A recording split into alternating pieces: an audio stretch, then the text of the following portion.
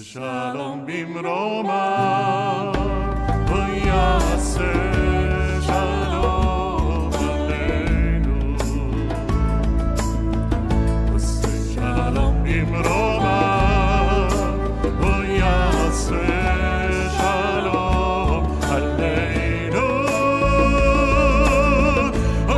Shalom bimroma, v'yaseh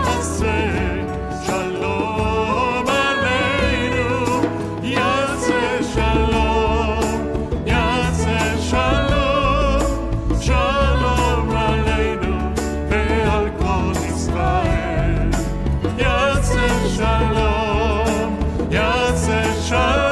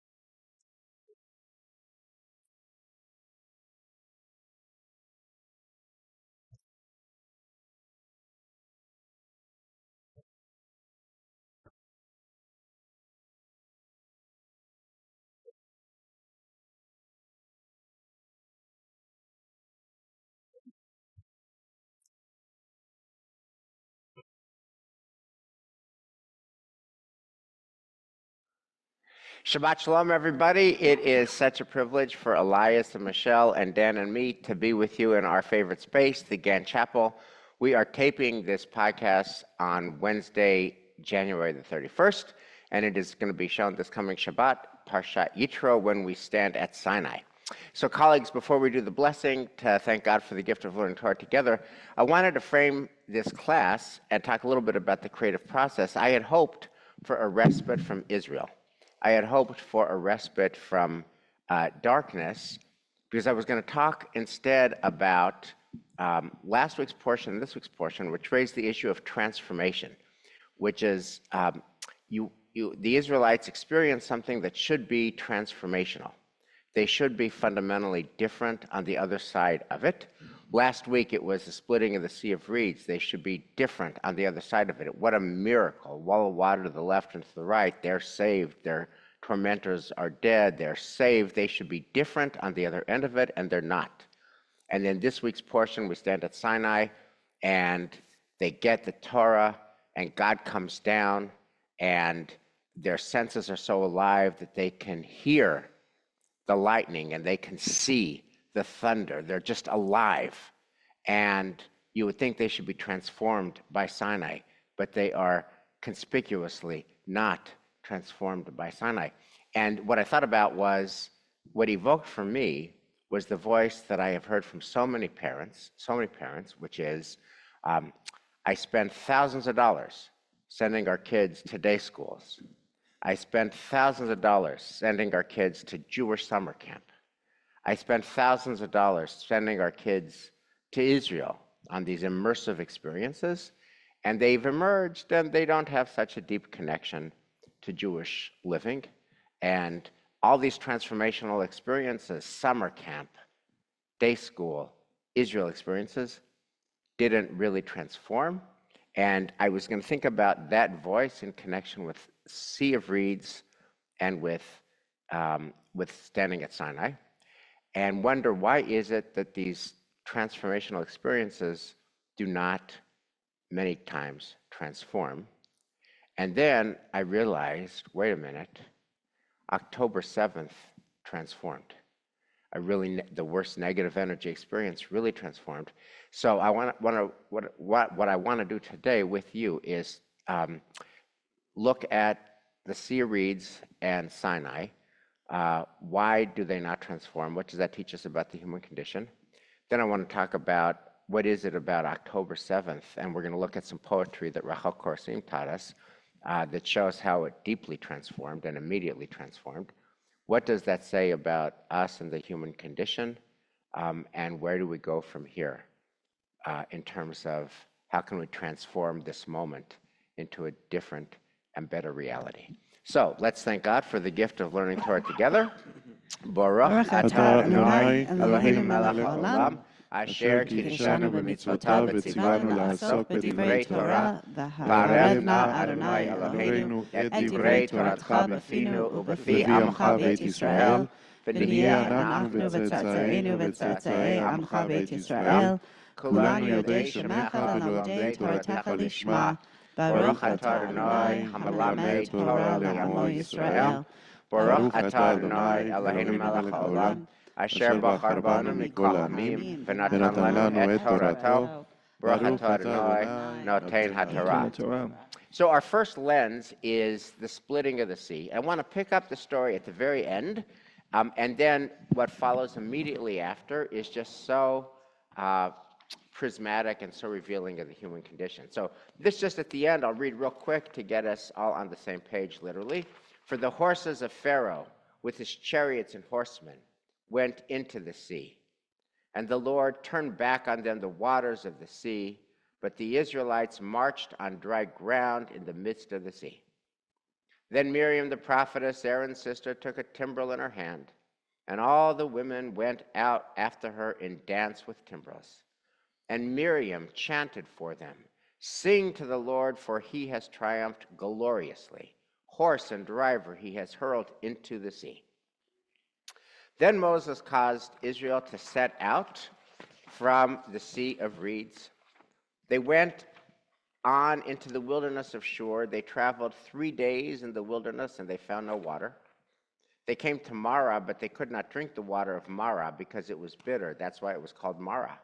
And the people grumbled against Moses, saying, "What shall we drink?" So he cried out to the Lord, and the Lord showed him a piece of wood. He threw it into the water, and the water became sweet. There God made for them a fixed rule, and there God put them to the test. God said, "If you will heed the Lord your God diligently, doing what is upright in God's sight, giving ear to God's commandments, keeping all of God's laws, then I will not bring upon you any of the diseases that I brought upon the Egyptians, for I, the Lord, am your healer." So I want to just kind of begin this conversation by noting that they've just gone through this most manifest miracle. And they are finally free at last, thank God Almighty, I'm free at last. And Harold Kushner deduces from this text what he calls the 72-hour rule. How long does an afterglow of a miracle last? 72 hours. 3 days later, they're complaining the miracles 100 years ago. Who can even remember the miracle? I'm thirsty, where's my water? And then to note, just the coda to the coda, which is if God wants them to be faithful to God's laws, God's argument is not, hey, I gave you the Sea of Reeds or I took you out of Egypt. God, it's got to be future oriented. If you do my laws, I'll keep the diseases of Egypt away from you. And if you don't do my laws, then the diseases of Egypt are going to whack you. So again, this text stands for the proposition that there's very little shelf life to a miracle, that gratitude is very short-lived, and that it takes always a lot more stick than carrot to get faithfulness. So what do you think, guys? So the first thing that comes to mind when I read this is such a wonderful connection to last week's class when we talk about the Messianic Judaism or the Dayenu. And Dayenu is exactly the opposite of this. Dayenu is, if you just have opened the waters for us and we will cross, we'll be forever, grateful. This is just the opposite. I mean, it's interesting. Who wrote that to begin with? This is clearly the response and the experience of the people that went through that they are complaining. But the others, who probably obviously weren't there, they say Dayenu. It's fascinating how we have both things in the same view of this. And which one to you, Elias, speaks more truth about human nature? Well, I've been fortunate my whole life to never suffer from hunger, so I cannot answer because I would be Dayenu, but this brings in human beings a completely different experience. On a much more mundane level, we see this Shabbat after Shabbat, right? Bar mitzvah kids, Shabbat, Sunday the party, Monday forgotten. I mean, Right. Well, actually, no. Actually, no, because this coming Shabbat, this is an advertisement. Thank you. We actually, It's a little jaded, I'm yes, sorry. we actually planned this. This actual Shabbat, we have about more than yes, 20 this is- teens this is coming back trying to to turn the lead tide, yes. services, Right. do the Devar Torahs, and return after. This is meant to turn And the tide. speak Thank you. and tell us all about their transformational experiences here at Temple Emmanuel, So, Michelle, which what- really do Thank you, Dan. transform and did transform. I kind of have a question for you about the definition of transformation, because I believe that one of the things the Torah is trying to tell us is that transformation is not a one and done, that you have to continue to give energy towards your transformation if you want to maintain it. You actually can be transformed and then have it wear off unless you say, wow, I was transformed.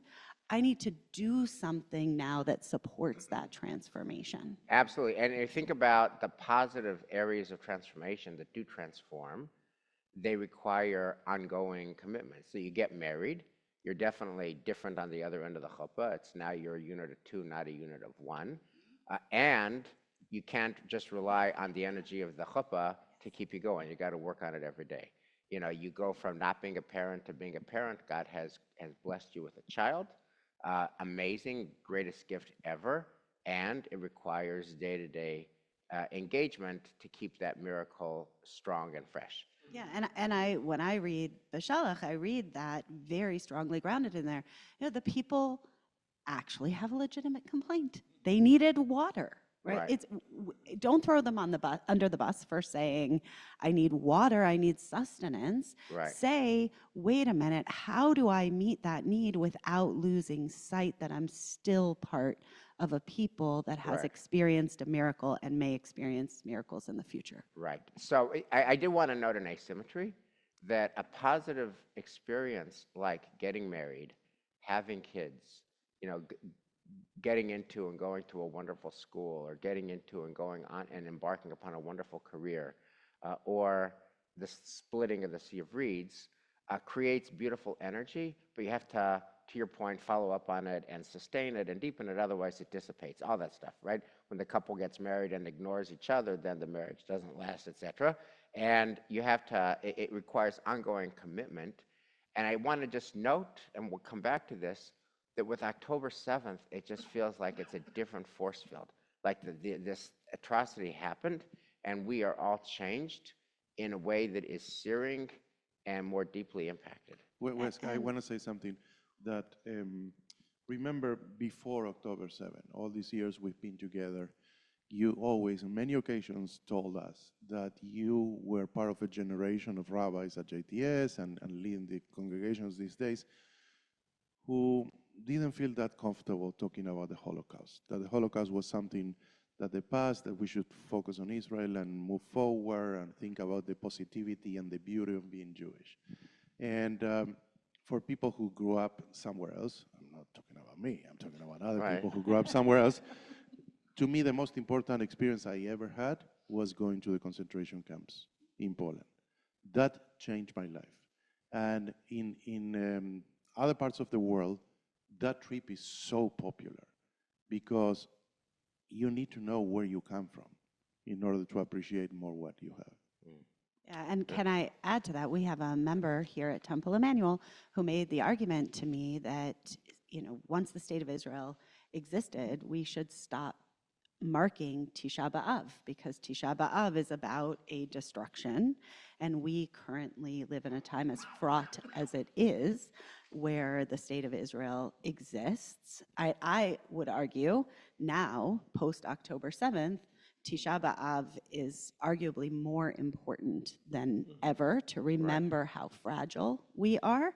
And he would argue, even in that, if you are putting forward an idea that our past destructions, our past losses define us, then you have missed the point of our Jewish endeavor, which is about our future. It's about our hope. It's about our place in the land of Israel.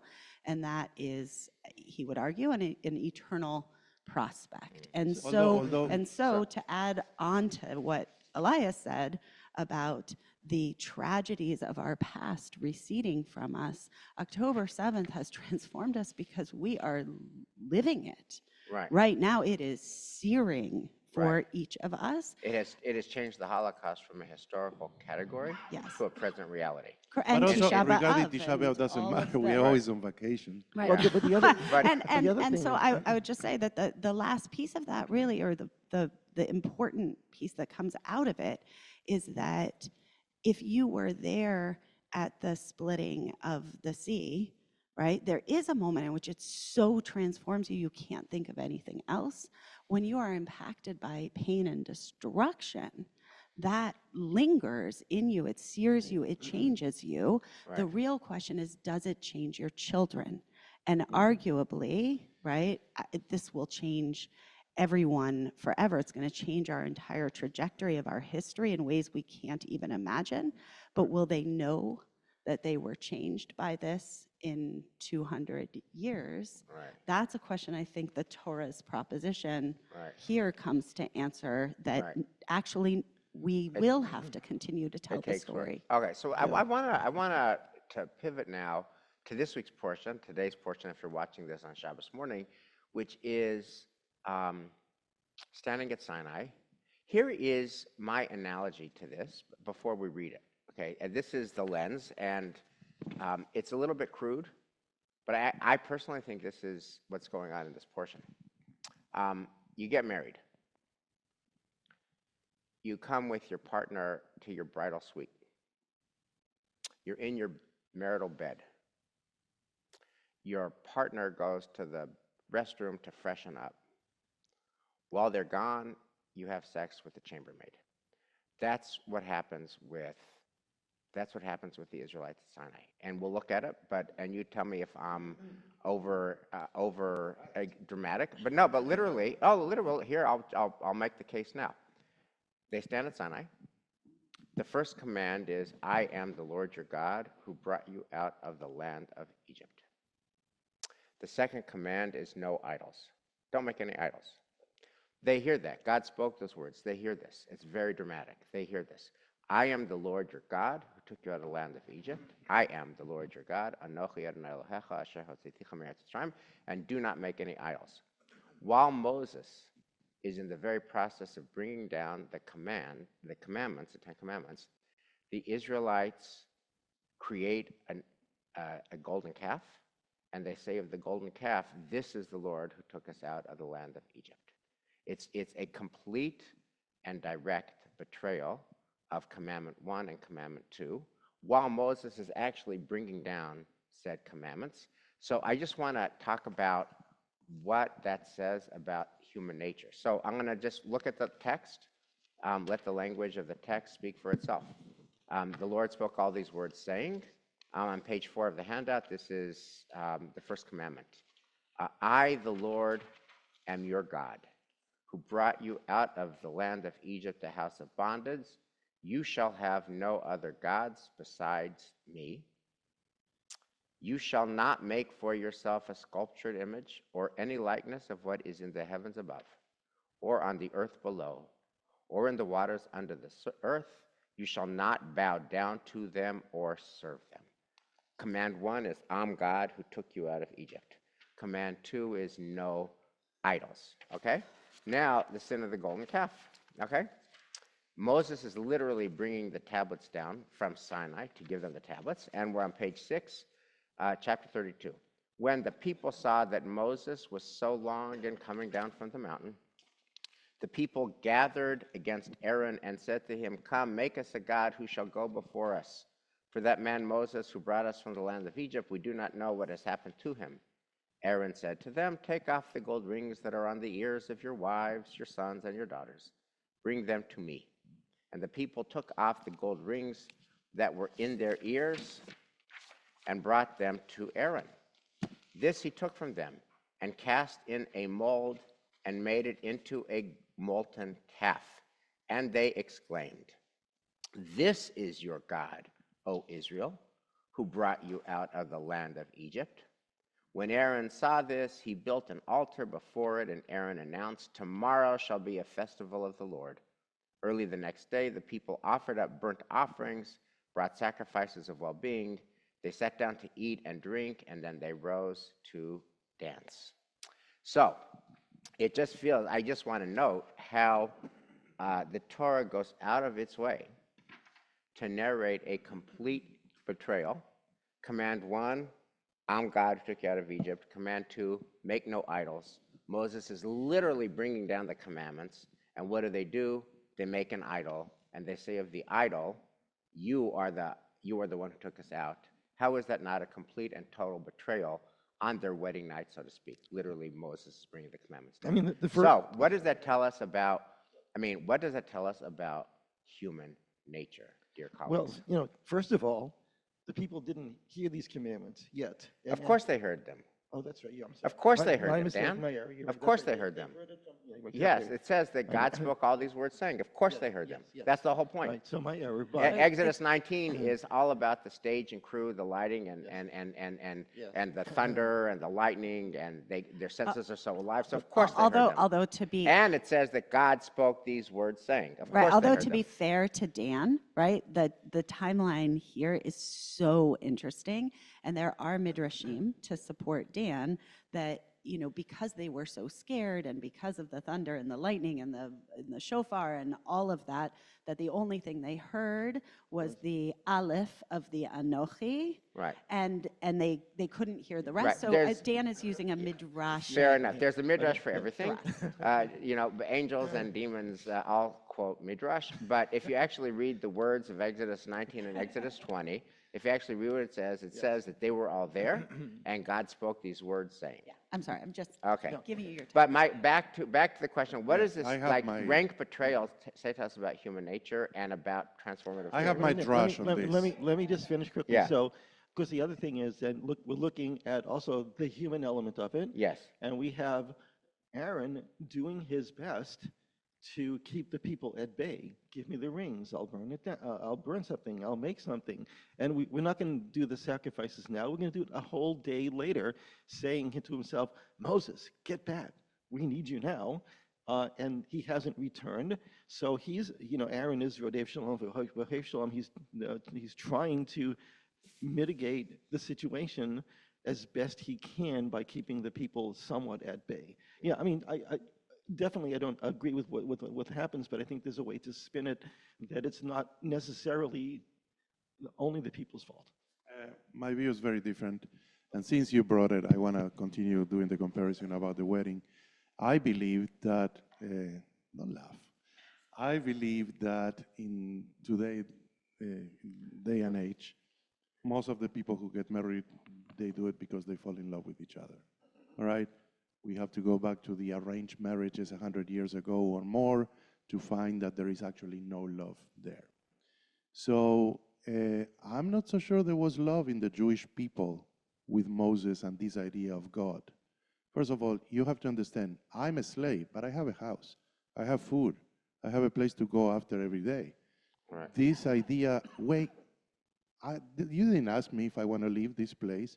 You're just saying, I'm your leader, who clearly cannot talk really well because he's not a good speaker like you guys are, because he stutter, all right? And this idea that, no, we have our own God. By the way, we are Jewish. We have our own God after 400 years. No, you're confusing. We have our God, and this God will take us from here, and we'll be walking around in the middle of nowhere with no house, no bed, and no food.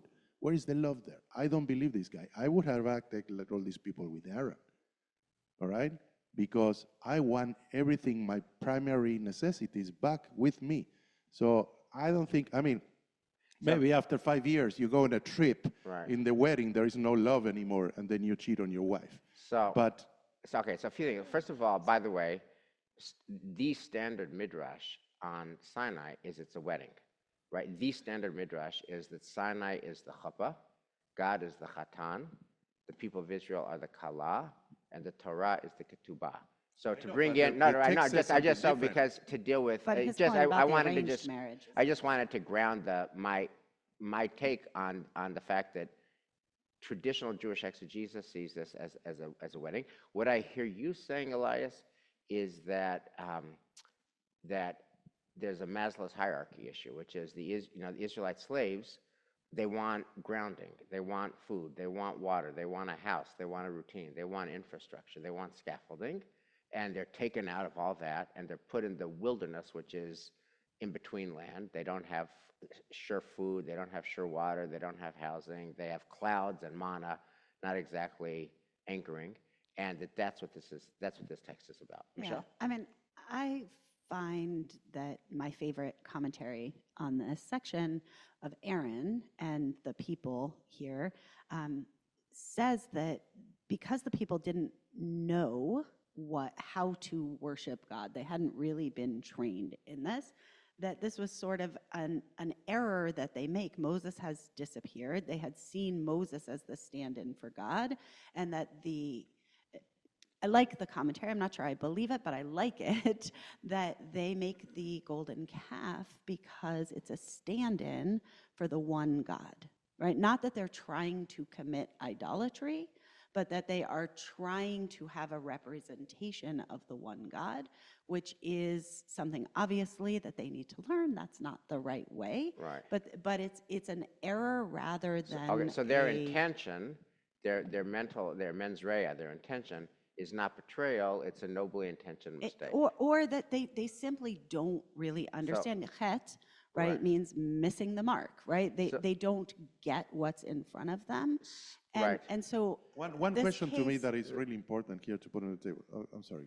Finish your thought and then. No, I was just saying, so this case is nuanced and challenging through the commentary in a way that I think you're trying to make the point that here they are and they should have had this exquisitely transformational moment. And they don't. This is my one true love. And they instead are cheating on their one true love. But if you see that perhaps they're actually not that's not what they see that they're doing, then maybe it was transformational. They just didn't direct their transformation. They got scared, they backed off, they weren't sure, they tried to recreate, they made it, they threw it into a one ditch. question, interesting thing, we should develop another entire class on this. Picking up on what you said then, I'm not so sure that Aaron is trying to keep everybody at bay here. The question will be, what is the real role of Aaron in this whole thing? Is he stabbing back, his brother here and saying, yes, guys, follow me. I'm the real leader, and let's do Okay, this. so Give we me your will, rings. I'll make a deal. We will get to Aaron for when we get to that portion, KT. So I want to just step back for a second. We're talking about the power of transformational experiences to transform or not. And I guess my question to you is, and Sinai is supposed to be the transformational experience. It's the covenantal moment. According to classic Jewish interpretation, it's the wedding of God and the Jewish people. And it just feels like it didn't work. Except for for it whatever reason. does. As Well, soon as he gets down, right? They actually do. We're here They actu- today, still following. Yes. Okay. So, this so covenant. hence the question. We're still here following the covenant, but they do the sin of the golden calf. And I guess before we get to Israel and the darker part of this conversation, so we've got the Sea of Reeds, big miracle with kind of a questionable shelf life. And we have standing at Sinai with a very questionable shelf life since, the sin of the golden calf happens while Moses is bringing down the tablets. And I want to channel the voice, like how does this enter the lives of 385 Ward Street? I want to enter the conversations that all of us have had with our parents who say, Rabbi, I need to talk to you. Ken, I need to talk to you. My kid is really disconnected. My kid is disconnected, and I spent thousands of dollars sending them to day school, and thousands of dollars sending them to Israel, and thousands of dollars sending them to Jewish summer camp. And after all that, they just don't seem to care.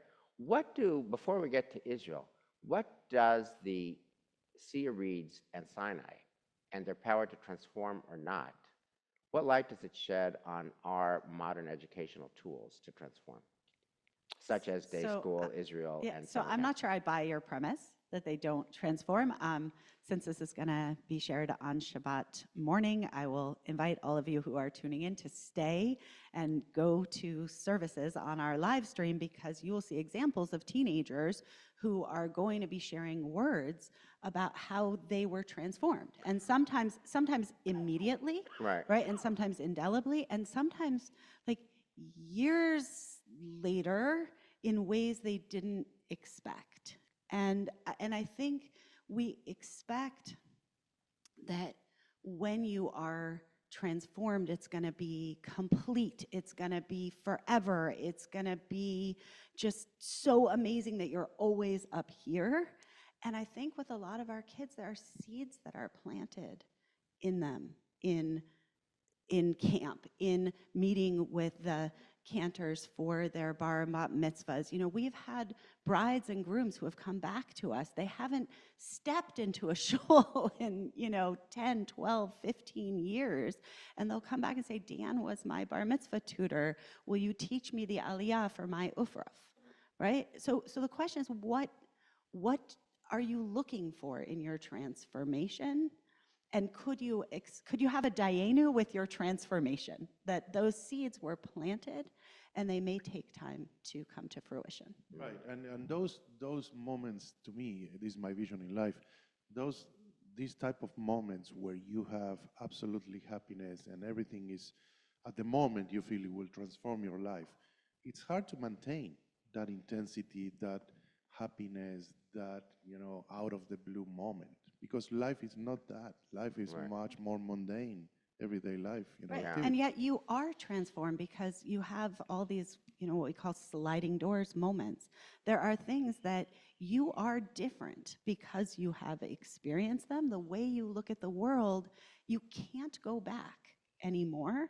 And that's true for negative things, it's true for positive things, and often it's true in ways we don't understand. So I'm in And charge it- of humor in these classes. I don't know if you realize Yes. this. So I want to bring a vignette.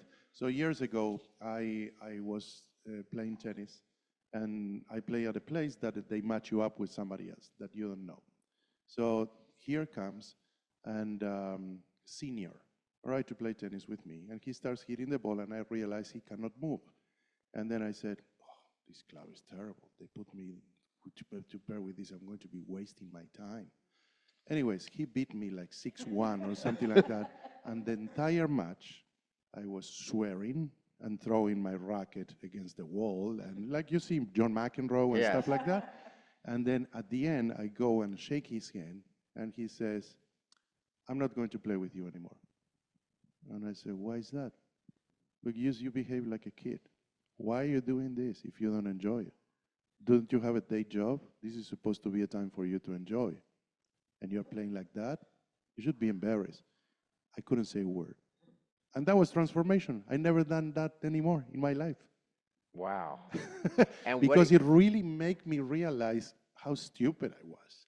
You know, when I'm not here at work and I'm trying to enjoy myself, do sports just for the sake of it, and trying to improve my game, and that's it. Don't take it that seriously. It's ultimately a game. Right. But I always remember when I play tennis. So thank you for that, Elias. I wasn't sure where you were going, but I'm glad you went there because I wanna just note where we are in the conversation before we pivot to Israel. The Sea of Reeds, standing at Sinai, and what does it mean to our own Jewish commitments and the commitments of our children and grandchildren. And I hear wise cautionary notes from my wise colleague over here that it takes time, you have to have patience, you have to have generosity of spirit, you never know, and you don't know what seeds are planted, and therefore you have to have a long game. And you can't say that the transformational experience didn't transform. Maybe it didn't transform immediately, but who knows, in the fullness of time, will it transform? And then that's that. And that's the case of the kid who doesn't come back to shul after their bar mitzvah at 13, and at 33, they email Dan and say, hey, I'm getting married, can you teach me my Torah reading? 20 years later, bingo, okay. Something took, okay. Versus Elias, your story is, you know, after that guy read you the riot act, it had an immediate, concrete, positive experience on your life. It transformed. And just to sum up on that, because I didn't finish, Yeah, the whole point of bringing this story, which is funny, yeah. is that I don't believe you need Sinai moments to have an experience Right. that is transformational in your Okay, life. fair enough. Okay. Now, I want to just go, so all of these have been in the category of positive transformation. It happens, it doesn't happen, it takes time, it doesn't take time. It's a Sinai level or it's at the tennis court, but something that has a positive experience. To round out the conversation, I just wanted to begin to think about the other end of Jewish history, which is all the sad stuff, the Tisha B'Av, the Yom HaShoah, and now October 7th. Rachel Korazim has been teaching for these past 2 weeks. I'll just read one real quick poem, which is this poem by Lital Kaplan, The Home Front Command, New Regulations for Small Talk, which is the way in which October 7th has changed how Israelis talk to each other and what are the rules for small talk. What's up? Canceled. Instead use what's shaken up, what's beaten up, what's blown up. What's going on? Banned. Alternatives. What's breaking down? What's forever gone? Instead of the rude, how are you, mashlamcha, we must frown in the face of our friend and ask, how war you, W-A-R, right? Instead of, this you got to do in the Hebrew, ma shlamcha, how are you? Instead do ma milchamtecha, how war you, W-A-R, how is the war you? How is the war you? And then, and instead of the standard response forbidden by strict veto power, I'm fine, in fact, it is required to say, everything is cracked, and the truthful ones will answer, everything is shattered, everything is shattered. And here, you know, instead of hakol beseder, everything is in order, it's hakol beshever, everything is broken. Hakol beseder, everything is in order, banned. Hakol beshever, everything is broken, everything is shattered. That's the new language. So here you have October 7th that does the immediate, total, powerful transformation in how Israelis speak and how they feel. Israel's not the same, Israelis are not the same. That's the whole theme of Rachel Korazim's poetry over these 2 weeks. And I just want to think out loud with you about the nature of positive energy transformation, which feels like it takes a very long time to come home to roost, or can take a very long time to come home to roost, and negative energy transformation, which is just immediate. And what do you think about that when you think about the difference between positive and negative energy transformations? I was going to say, you know, earlier Michelle had brought up the point that that you know, Shirat Hayam, crossing the sea, the Seret HaDibrot are all monumental, joyous occasions, and they dissipate quickly. But then Elias had brought up also Tisha B'Av, which, continues to resonate through history. So, Michelle, actually. what? She brought it Oh, up. Oh, Michelle, Lisa, yeah. I'm sorry, Michelle, thank you. So I was thinking that your idea of transformation that sticks longer may have to do with the type of event. If it's more of a searing, perhaps negative event, it may in fact be, take hold more quickly and remain longer than the Shirat Hayam and the Seret HaDibrot. Mm. Yeah. Colin, Oh, I any mean, close thoughts? look, to say any of the things that are captured in this poem is so real. To say how broken the world is, how broken Israelis are, how broken those of us in the diaspora are, that is 100% accurate. And, right, I think in much the way that when we experience any tragedy in the world, it doesn't just transform us, it breaks us, it changes us in the way of a broken limb, some of which will heal and some of which will never heal. There are breaks that just never heal. And I want to say it's almost a different category than those amazing, positive, wonderful things that happen to us that don't leave a scar. In some way, the pain continues because the scar is always there. And even if you are moving a little past it, you feel it again, and it tings and it twinges and it brings you right back. I mean, each of you have mourned parents, and you know that there are things that just remind you, and you get right back into that moment again. Whereas Sinai doesn't always have that unless we put it there. Yeah, I agree with you, Michelle. So, I mean, in the recent 20, 25 years, 9/11 happened. And that was transformational, not only because of the pain, but because the airport started to be completely different, right? The Tree of Life Synagogue happened, and that was transformational because we started with security in our And building. fobs and guards. and all Right, that. right. That was transformational. So, although, and I'm going to pick a little bit going to a fantasy world and the extreme to a fantasy world, and in a way, it's silly this comparison, but the transformational event with what happened on October 7 will be that magically, all of the sudden, these people come back alive. That will be the real transformation, and in a positive way. So that is the only way that I see comparing such a tragedy, because that is not comparable with Sinai. That is not comparable to our wedding day. You are talking about death and destruction and so many lives ruined forever. Right. And the only way that in any fantasy world will be like all of a sudden they come back. Let me take your impulse and not do in a fantasy world, because they're not coming back. But how can we take that impulse and make it live? So I want to close with an observation and a sharing. The observation is that we, the Jewish people, have done this, right? Because we had the worst thing that ever happened to us from 1941 to 1945.